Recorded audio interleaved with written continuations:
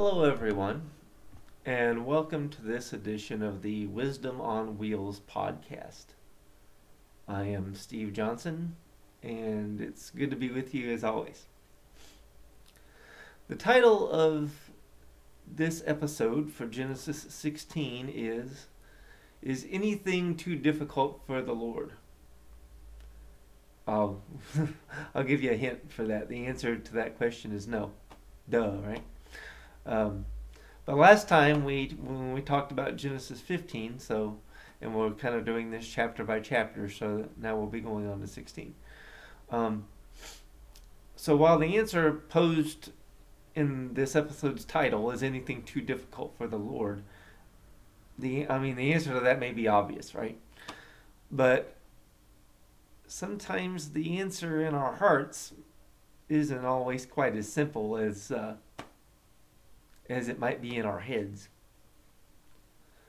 So, to know if you believe anything is too difficult for the Lord in your heart, ask yourself, when is the last time it was that you operated in fear rather than in faith over a particular issue? Personally, I can think of something right off the top of my head right now where my apprehension has prevented me from acting in a way that is most beneficial to my health and self-interest, shall we say, because quite frankly, I just don't want to deal with it. And that's all I will say about that for now because of the personal nature of it. But needless to say, I will be kind of preaching to myself in this podcast just as much as anyone else. And so I'm not picking on anybody specifically here. If I am, then I'm picking on myself too. If it feels like I'm pointing a finger at you, rest assured that I'm also pointing a finger back at myself. If that makes you feel any better. So, the title of this episode, though, is Anything Too Difficult for the Lord, didn't come from my own mind, of course. Any of you who are Bible students, or even if you don't consider yourself a Bible student, if you're in any way familiar with the Bible, you'll recognize it as a question that God asked Abraham in Genesis.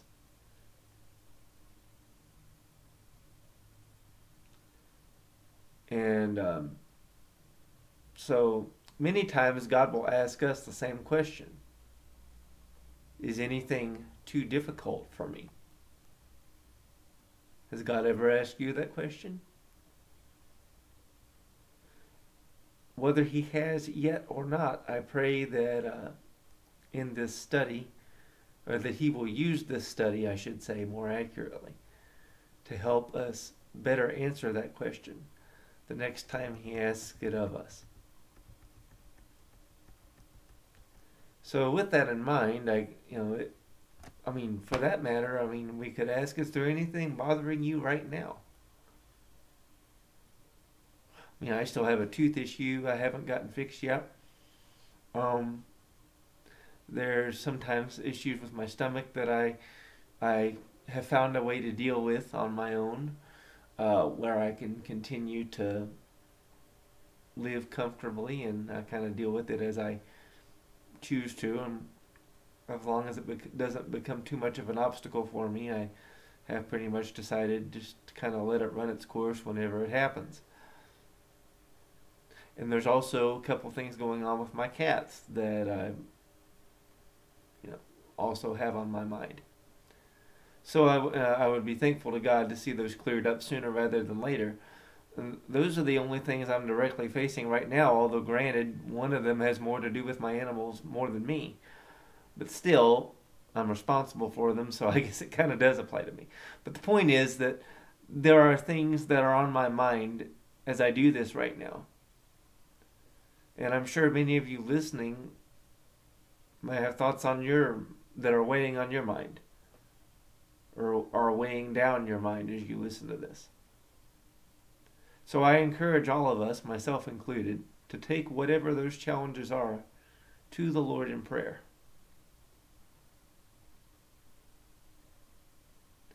And if, I would ask this too, How might your perspective on your problems change if you really believed in your heart that nothing is too hard for God? I mean, we have to remember that faith, I've said this many times, faith is the currency of heaven. Going to God without trust or faith is like going to the mall without money. It just, it doesn't work. I like that saying. That's why I use it so much. Going to God without faith is like going to the mall without money. Or like trying to turn a lamp on when the electricity's off. It just doesn't work. In the book of James, he kind of drives this point home when he says in James chapter 1, verses 6 through 8, "But when you ask him," meaning when you ask God, "be sure that your faith is in God alone. Do not waver. For a person with divided loyalty is as unsettled as a wave of the sea blown and tossed by the wind. Such people should not expect to receive anything from the Lord. Their loyalty is divided between God and the world, and they are unstable in everything they do." So that's why I say going to God without faith is like going to the mall without money, because then it makes you double-minded. And as another translation says, a double-minded person is unstable in all of their ways. This translation, the New Living Translation, talks about having divided loyalty, which is also, I guess you could say that's a good description of a person who is divided in their mind about whether they're trusting God and walking in faith or walking in fear and not trusting Him. So to lay the foundation for our study today, let us begin by rereading some passages that we previously have in other studies. Genesis 12, 1 through 3, which you can find on my YouTube channel, and Genesis chapter 15, verses 1 through 6, which is part of what we studied yesterday. Genesis chapter 12, verses 1 through 3 say, "The Lord had said to Abram," and again, right now I'm reading from the New Living Translation, "Leave your native country, your relatives, and your father's family, and go to the land that I will show you. I will make you into a great nation. I will bless you and make you famous." And another translation says, "I will make your name great, and you will be a blessing to others. I will bless those who bless you, and curse those who treat you with contempt." Another translation says, "I will bless those who bless you, and curse those who curse you. All the families on earth will be blessed through you." So as I pointed out in our earlier study, when we were going through Genesis 12, that God promised Abram 7 different things. God promised Abram that he would make him into a great nation. God promised that he would bless Abram. God said that he would make Abram famous. Abram would be a blessing to others, God said. God said that he would bless those who would bless Abram. God said that he would curse those that treated Abram with contempt. And finally, number 7, he said that all families on earth would be blessed through Abram. But for these 7 things to happen, Abram would have to leave his native country, his relatives, his father's family, and go to the land that God would show him. I heard Steve Deace say this on an episode of the News and Why It Matters on, I think it was Wednesday night, with Sarah Gonzalez. He said, "There is no constructive, substantive change without some painful experience accompanying it." I'll say that again. There is no constructive or substantive change without some painful experience accompanying it. And remember, too, that at this point in Abram and Sarai's life, they still had no reason to believe that they would have any descendants, let alone enough to comprise a whole nation, which was basically God's promise in Genesis 12. If we go back to Genesis 11:30, it said that Sarai was unable to become pregnant and had no children.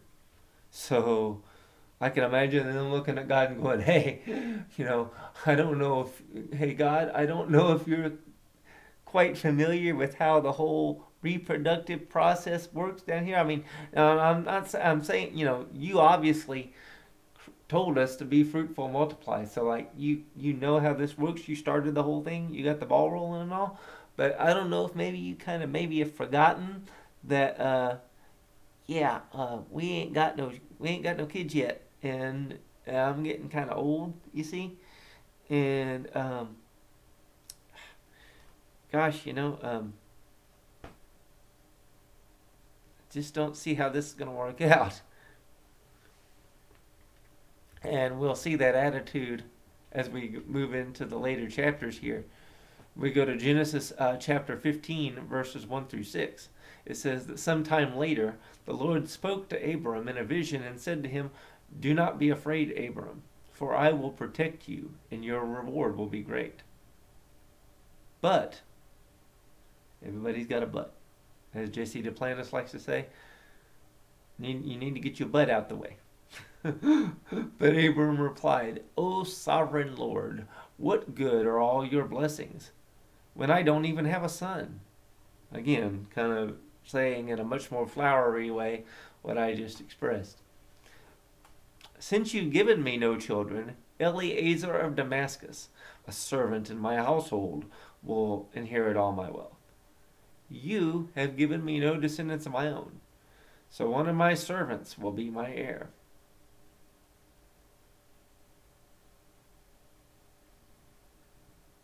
Then the Lord said to him, "No."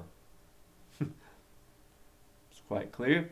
"No, your servant will not be your heir, for you will have a son of your own who will be your heir." Then the Lord took Abram outside and said to him, "Look up into the sky and count the stars if you can. That's how many descendants you will have." I can see Abram right now going, "Yeah, God, you still don't quite get it. See, I'm old. My wife's old. We ain't having no kids." You know how long it's been? Well, never mind. I'm going to go there in case there might be children listening. But, so, but he didn't say that. This is the key verse. Genesis 15:6. "And Abram believed the Lord, and the Lord counted him as righteous because of his faith." From last time, you will remember the importance of this latter passage for understanding the Abrahamic covenant and the new covenant. I emphasized over and over and over and over again in that last podcast, probably until some of you are sick of it. And I will reiterate it here again one more time just to drive the point home that you will never, never, never, never, never, never have a deep personal relationship with God if you don't grasp the concept that you are made righteous because of your faith and not because of your works. Again, you are made righteous because of your faith, not your works. But while I think it's important for us to drive that point home, there's another point that I want to get out of this for this particular podcast, and that is that we need to also take notice of the fact that Abram's humanistic solution to God's divine promise was that Eliezer of Damascus, who was, again, it said here, a servant in Abram's household, would inherit all of his wealth. Like I said, at this point in his life, Abram's demonstrating doubt rather than faith. And remember what the book of James said, which we read earlier: the person who comes to God without faith should not expect to receive anything from the Lord. It wasn't until Abram, whose name would later be changed to Abraham, it wasn't until he exercised faith in God that he was declared righteous and qualified to receive God's promise. Again, going back to something I said earlier, going to God without faith is like going to the mall without money. So, This is not the first human response the couple would develop when God didn't move fast enough for their liking. Abram says, "Hey, I've got a servant here that'll be my heir," and we're going to see that Sarai is going to come up with a plan of her own in Genesis 16 here tonight. But God would not be deterred, regardless of their human plans. He rejected Abram's solution and stuck with his own, telling him, God told Abram that he would have a son of his own that would be Abram's heir. But remember, I just said that this was not the couple's first attempt to help God out and help him solve this apparent conundrum. So we see in Genesis, we see that in Genesis chapter 16, verses 1 through 3. In Genesis 16, 1 through 3, it says that Sarai, Abram's wife, had not been able to bear children for him. But, again, you got to get your butt out the way. But she had an Egyptian servant named Hagar. So Sarai said to Abram, "Yo, Abe." Well, maybe she didn't call him that, but I want to say it that way, so I am. It's my podcast. "Yo, Abe." Can't really say honest Abe because he had that whole half-truth thing back earlier in Genesis 12. But anyway, "Yo, Abe, the Lord has prevented me from having children." The Lord has prevented me from having children. "Go and sleep with my servant." Now, there's a good idea, right, folks? "Perhaps I can have children through her." And I love this part. Abram agreed with Sarai's proposal. You don't say. So Sarai, Abram's wife, took Hagar, the Egyptian servant or slave, and gave her to Abram as a wife. This happened 10 years after Abram had settled in the land of Canaan. So, Abram's solution, his humanistic solution to God's divine plan, as I said earlier, Abram's solution to Sarai's barrenness was to allow his servant Eliezer to be his heir. God said no. So, Sarai's solution to her barrenness was to give her servant Hagar to Abram to sleep with, so they could get a child that way. Now you might say, well, why didn't God just block that from happening? Gosh, I can't use that term either. So let's just say, why didn't God block that from happening? I'll just say that. I won't say it how I was going to say it, but why didn't he just put the block on this? Why didn't he keep this from happening? At some point, just like later on in the Old Testament when the Israelites demand a king, you keep telling God, there was a country song, some of God's greatest gifts are unanswered prayers. Well, sometimes if you just keep pushing and pushing and pushing long enough, God's going to take his hand off and say, okay, have it, just like Burger King, have it your way. Well, that's he gives you the Burger King solution. You really want to do this your way? Fine. That's what Romans 1 is all about. We're talking about a Romans 1 judgment. That's what Romans 1 is all about. This whole idea of, fine, you guys want to do things your way? I'm going to take my hand off, and you can experience the full consequences of your actions and your behavior and see exactly where it leads to. You don't want me to get involved? You got it. Have it your way. And that's kind of what happens here, I think. So, Abram's solution to Sarai's barrenness was, hey, I got this servant here, Eliezer. He's going to be my heir. And God said no. So Sarai says, hey, Abe, see that pretty girl over there? She's my servant, right? She's my slave, so she pretty much has to do whatever I tell her to do, I got this great idea. Why don't you go have sex with her? Then we can help God out and help him fulfill his promise. And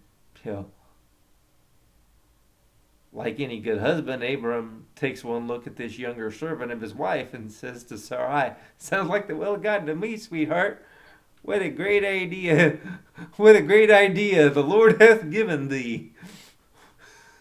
I mean, your aging wife looks at your aging self and says, "Hey, I got this young woman here, who's probably attractive, but even if she's just semi-attractive, he's probably not getting a lot of action these days."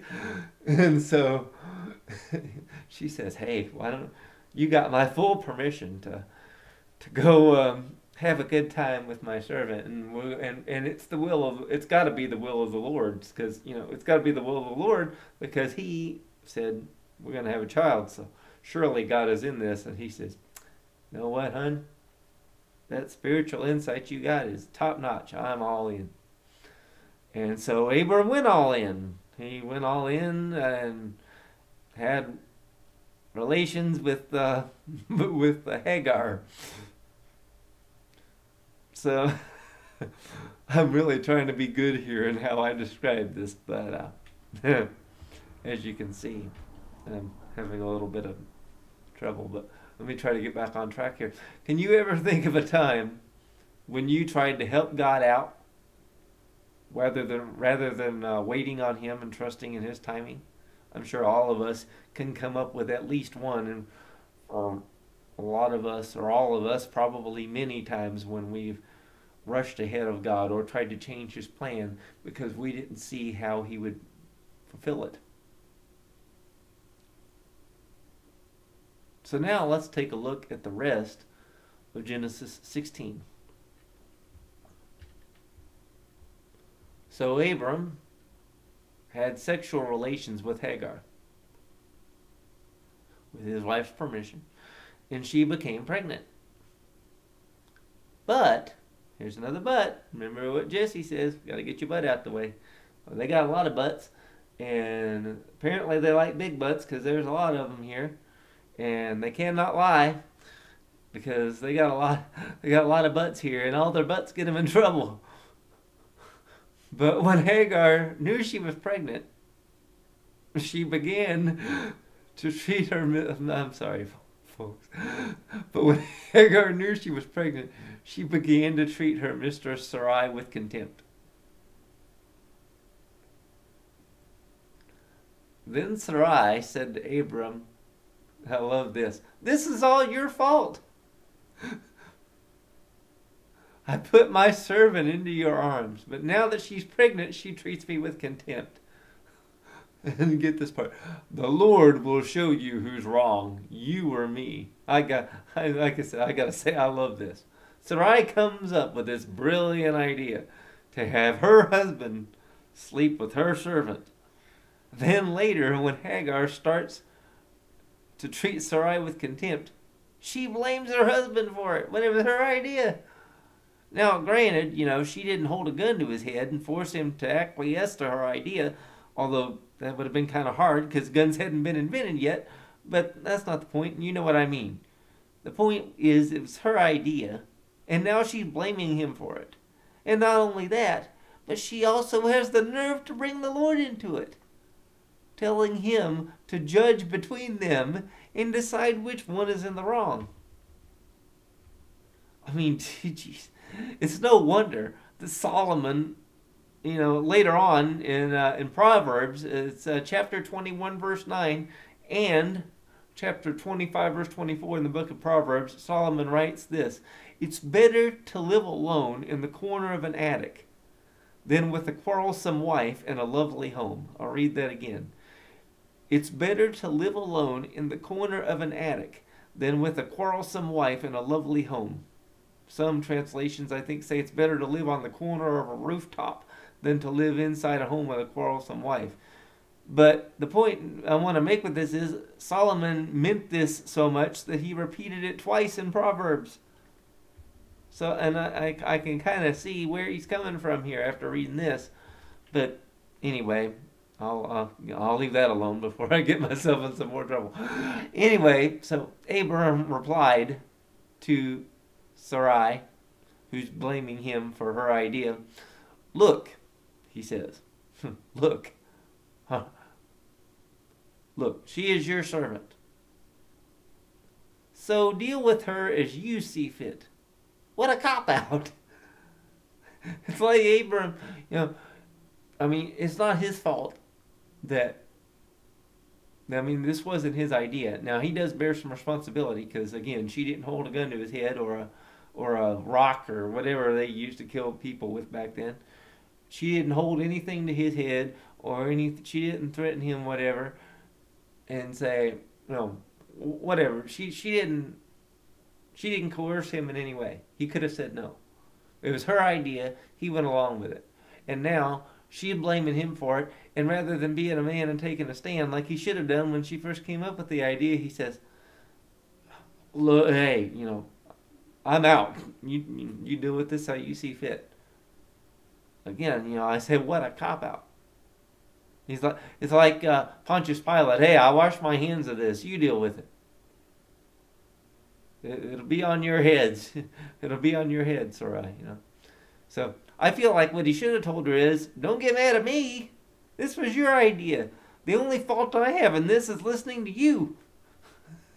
That's what I think he should say. And then he should have told her, it wouldn't be right for me to send them away just because you are reaping what you've sown now. But whether or not you could say to Abram's credit, I guess some people would, he didn't say that. But then we see the problem of the fact that Sarai began to treat Hagar so harshly that she finally had to run away. It's hard to stay a fan of Sarai when I read this carefully, although I just mentioned in another study not too long ago from Genesis that Sarai is never held up as an example for women, Mary, the mother of Jesus, is never held up as an example for people to follow, even though she's highly revered, especially in the Catholic Church. But she's never held up as an example to follow, but Sarai is, in spite of this, I would say, less than impressive moment here that she had. But I'm also glad that the Bible highlights these problems to show that these people in the Bible were just as fallible as we are capable of being. And yet, look how God used people throughout the Bible. So it's a good reminder to us that, yes, we can be really screwy and do some really stupid things sometimes. But God is also still on our side and still willing to use us, no matter how we mess things up if we're willing.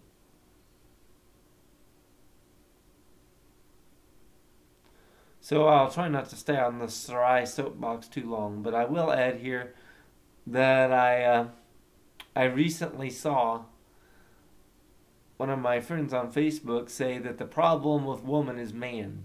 She was kind of a play on words. The problem with woman, W-O-M-A-N, is man, the last three letters in the word. And I kind of beg to differ after rereading this account for this study. I mean, I didn't agree with it in the first place, but now I have another biblical example to back up my counterpoint should that discussion ever start up again. But it says here that the angel of the Lord, after Sarai caused her to run away, found Hagar beside a spring of water in the wilderness along the road to Shur. And the angel said to her, Hagar, he calls her Hagar, Sarai's servant, where have you come from and where are you going? So Hagar has an identity that she's running away from. And yet, even though she's running away from it, when the angel calls her out by name, he refers to her as this identity that she's still trying to run away from. Hagar, Sarai's servant. You can't run away from who you are. If you try to run away from your problems, guess what? Whenever you get where you're going, Those problems are still going to be right there waiting on you. The form they take might look different. It might be different, but they're still going to be there. You can't outrun yourself. No matter where you go, there you are.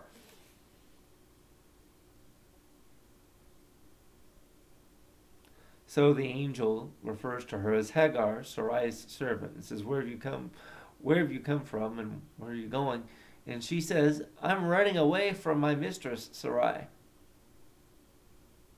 The angel of the Lord said to her, Return to your mistress. Don't you know Hagar really wanted to hear that? And, get this part, don't just return to her, submit to her authority. Respect her authority, it would say in, no, not really, in the South Park translation of the Bible. Respect her authority. Then he added, I will give you more descendants than you can count, the angel of the Lord said. So Sarai mistreated her servant Hagar. Abram didn't step in to help out. But notice again, the angel did not refer to her as anything other than what her identity was. And the authority structure still was not broken.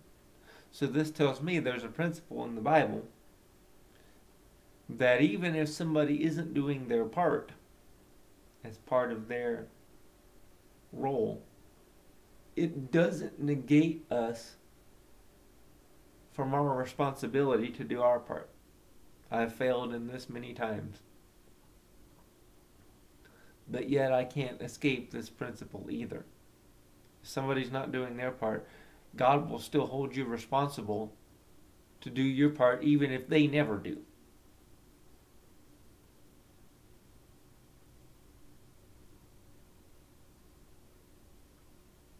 The angel also said, You are now pregnant and will give birth to a son. You are to name him Ishmael, which means God hears. For the Lord has heard your cry of distress. This son of yours will be a wild man. Pay attention to this part. This son of yours will be a wild man, as untamed as a wild donkey. Wonder if that means he'll be a Democrat since their symbol is a donkey. Anyway. The Democrats are Ishmaelites. No, I'm just kidding.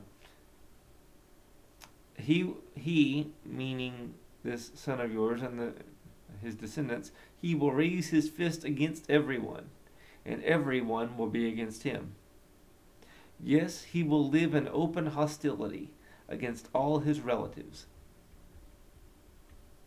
There are several things to note from this paragraph. First, God was more merciful to Hagar and Ishmael than both Sarai and Abram were. Second, the prophecy about Ishmael is something we still see being lived out to this very day. If you're familiar at all, if have even seen a glimpse of any news headlines regarding the conflicts in the Middle East that have been going on forever, Ishmael is the father of the Arab nations. Ishmael is the father of the Arabs. Just as Abraham, Isaac, and Jacob are the patriarchs of the Jewish people. Abraham and Ishmael are the ancestors of the Arab people. That's why nations came from Abram. The Jews and the Arabs both. Those two ethnic groups both came from Abram. And spiritually, Christians come from Abram, as we discussed last time about how the true children of Abraham, it says in the New Testament, are those who have faith in Jesus. So spiritually, if you're a Gentile, you're still a child of Abraham and a child of God if you have faith in Christ. But Ishmael is the father of the Arab nations, whom the angel described as a wild, untamed people, and always fighting and being fought with. The Middle East conflict that's been going on, again I'll say this, for thousands of years, and still dominates international headlines to this day, can be directly traced back to what happened here in Genesis 16. So after that, Hagar used another name to refer to the Lord who had spoken to her. She said, "You are the God who sees me." And she also said, "Have I truly seen the one who sees me?" So this refers to him as an angel of the Lord. She's pretty confident she's talking to an incarnation of God himself, which very well could be. There's reasons for that, and there's a whole theological term for that. The pre-incarnate Jesus or something, or some form of God. This says the angel of the Lord could be, she seems to think that, whether she thinks that she's talking directly to God here, or whether she's acknowledging that she's talking to God through one of his messengers, which is what an angel is. It literally means a messenger of God. Then, regardless, she knows she's talking to God here. So she says, "You are the God who sees me," and also says, "Have I truly seen the one who sees me?" So the well that she was at was named, and I'm sorry for any of my Jewish friends who, in case I mispronounced this, Bir Lahai Roi, or I'm just going to go with that for now. Bir Lahai Roi is the name of that well, which means the well of the living one who sees me. It can still be found, Genesis says, Genesis 16, between Kadesh and Bered. So in Genesis 15:2, Abram calls God Adonai. During the Hellenistic period, the Jews stopped pronouncing God's proper name, which we sometimes translate as Yahweh or Jehovah. It's actually the Tetragrammaton. I'll get it right in a minute. It's the Hebrew letters are Yud He Vav He, or in English we often spell it with a capital YHWH, and we've added vowels to it to be able to pronounce it, which is where we get the word Yahweh from. Some people say Jehovah in a more traditional sense. I'm pretty sure that Yahweh is closer to it than Jehovah, but that's, But anyway, the point is that these Hellenistic Jews thought that God's name was too holy to be uttered, and they feared breaking God's commandment to never misuse his name. So they came up with this and many other rules, which to add to the 613 commandments that God had given them in the Torah. And they came up with these other rules to do what they called, which was to build a fence around the Torah to avoid breaking God's law. Because it was their breaking of God's law which ultimately led to their judgment and exile. So when Jesus said later on to the religious leaders and the people of Israel, when he would come on the scene, he said that the people's traditions caused God's word to be rendered ineffective. When he said that, I think, what he likely had in mind was this extra fence that the Jews had put around the Torah. It's not that they necessarily had the wrong motive. I mean, their motive for putting this fence around the Torah, this proverbial fence that the Jews put around the Torah, was good. It was, I don't know if it was good. Their intention was good. Their motive in the beginning was right.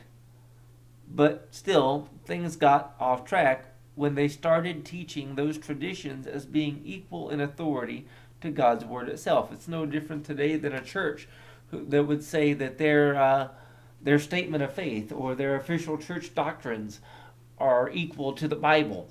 It's basically the same kind of mistake that the Jews were making at the time, and still make to this day, when they, to some degree, when they take the oral traditions passed down by the rabbis, which I think are great, a lot of them, and provide a lot of insight into God's word. And sometimes as Protestants we go so far. I would say, as a Protestant myself, The Catholic Church went too far in declaring basically that church tradition or church doctrine is equal in authority to God's Word, the Bible. But at the same time, Protestants have gone so far in the other direction to try to avoid that error that we've gone so far as to basically discount all tradition. If the Bible, if it's not in the Bible, then it's not true. And if it's not in the Bible, then we can't read it or listen to it or pay attention to it, and it has no value at all for understanding what is actually in the Bible, and has no value for our historical context or understanding, which neither one of those, both of those are errors that need to be corrected. No, church tradition or church history, things like that, or these Jewish historical writings that aren't in the Old Testament, or whatever, all those things may not be equal in authority to God's Word. But can they and should they be used as commentaries and markers to give historical context for how we are best to understand what God wants? I would say yes, we can do that without, where I would say this, where a church tradition disagrees, or when a Jewish tradition disagrees directly with something in the Bible, then the Bible should be given precedence over that. But again, that doesn't mean we should discount traditions, doctrines, whatever, when trying to help us understand the Scriptures.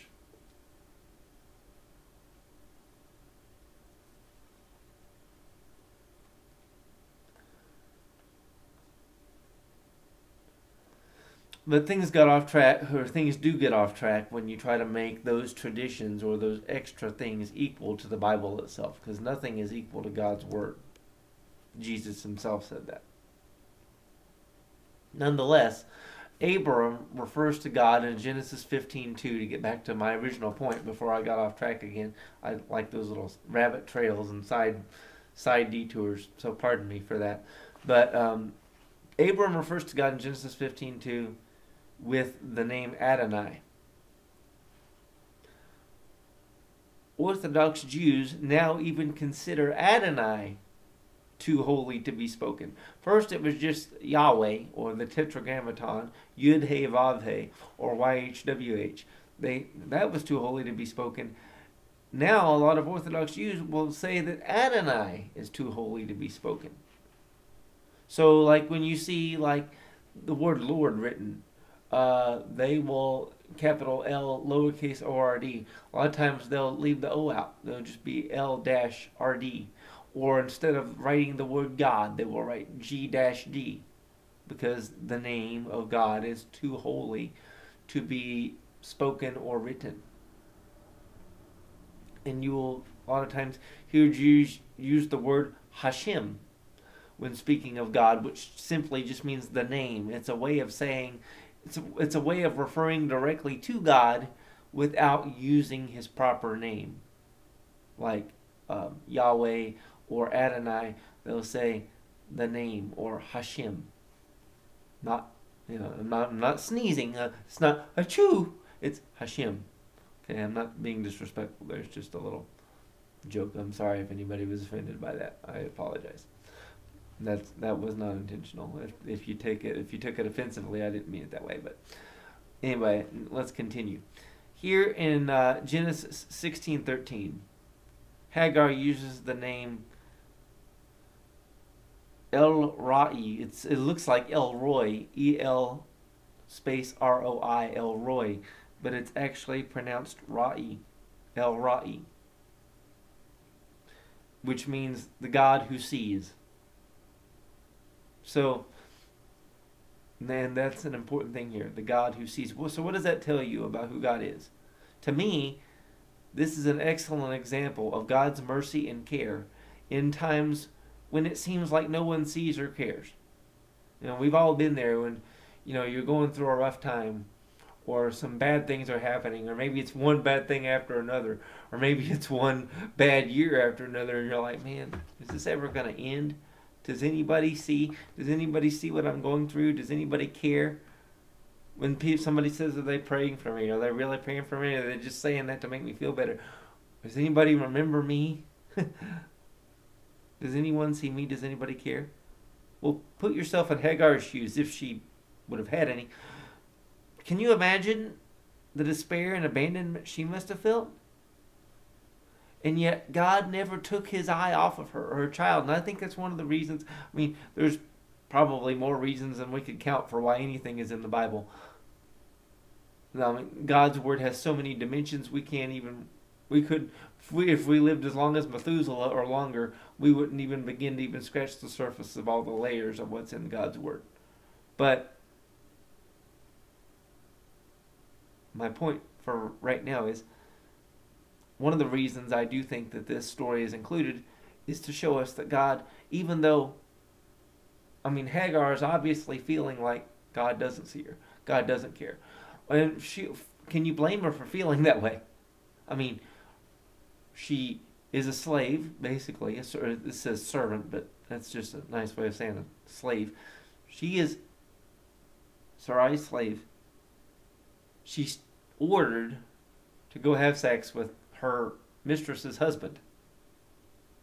Her husband goes along with it. Then she gets blamed for the fallout and gets mistreated so bad she's got to run away. A pregnant woman running away from her mistress who she could not disobey because she's being blamed for something that her mistress told her to do. And she's out there in the desert, or out there, she's by a well, and she's got to be thinking, God, hello, anybody paying attention to me? Does anybody care? Does anybody see me? So then, when the angel of the Lord appears and gives her this promise, he tells her again something she probably didn't want to hear. I want you to go back, and I want you to submit to your mistress. And he's like, oh man, really? Really? I mean, look what they did. But no, again, that authority structure, God's serious about authority and everything being done in its proper order. And so he tells her to go back and submit to Sarai, even though Sarai didn't deserve that. But he's got an authority structure in place for a reason. So he tells her to go back, but yet Hagar's comforted. And she says, you are the God who sees me. And I think that's why it's here. One of the reasons why I think it's here is so we can be reminded when we read this that God does see. God does care. When it seems like he doesn't. When it seems like he's just letting all sorts of terrible things happen. And he's not there and he doesn't care.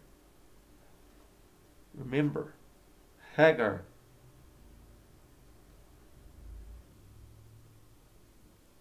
God does care. You put your name in Hagar's place. God still cares about you.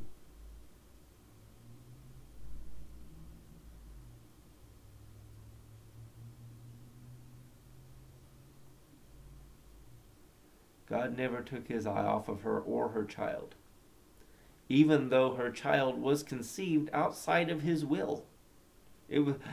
Ishmael was conceived outside of God's will. God promised Abram and Sarai a son. He never told Abram to go have relations with Sarai. Or not Sarai. He never, pardon me. Yeah, it's his wife. You can't have a... Sarai wasn't the one with the virgin birth. Pardon, that was my mistake. God never told Abram to go have sexual relations with Hagar. That was all Sarai's idea that Abram went along with. They were both guilty. Hagar, being a servant or a slave, was really the only one that you could almost absolve of guilt because she didn't really have a choice. I mean, it wasn't like physical, forcible rape, but I mean, she really had no rights or choice. She's the innocent party here. She's literally a victim here of this ill-conceived attempt at helping God out to fulfill his plan.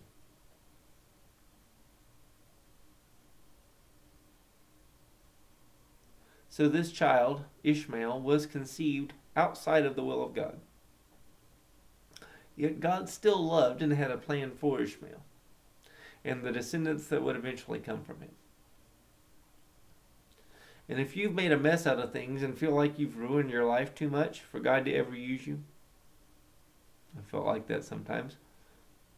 But get that thought out of your mind right now, no matter who you are. God is truly the master of making lemonade out of lemons. Don't rob him. Don't rob God of the opportunity of doing that in your life if you need it. To take your lemons and make lemonade out of them. So the end of chapter 16 in Genesis says, Hagar gave Abram a son, and Abram named him Ishmael. And Abram was 86 years old when Ishmael was born. But, this is my but, God was not yet done with Abram and Sarai's family tree, as we will see in Genesis subsequent chapters. But I was going to try to do 16 through 18. I was going to try to do 3 chapters tonight. But we're already at the 51-minute mark of this podcast. So I'm going to go ahead and call it a night with this one.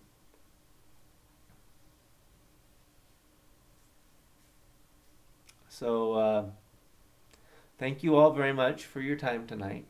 And I pray that this podcast has been a blessing to you. I look forward to being back with you all again very soon. At the end of each podcast, last night at least, I took the time to go through all of my social media things so that you could follow me. Just for the sake of saving some time tonight, if you are interested in following me on social media, my email address is wisdomonwheels83@gmail.com. You can reach me there if you want the links to my where you can follow me on Facebook and Twitter and social media, MeWe and all that good stuff. Let me know, and I will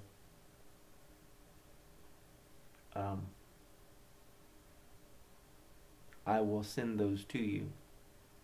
But until next time, I hope you guys have a blessed night. I look forward to being back with you again very soon. God bless you all, and have a wonderful night.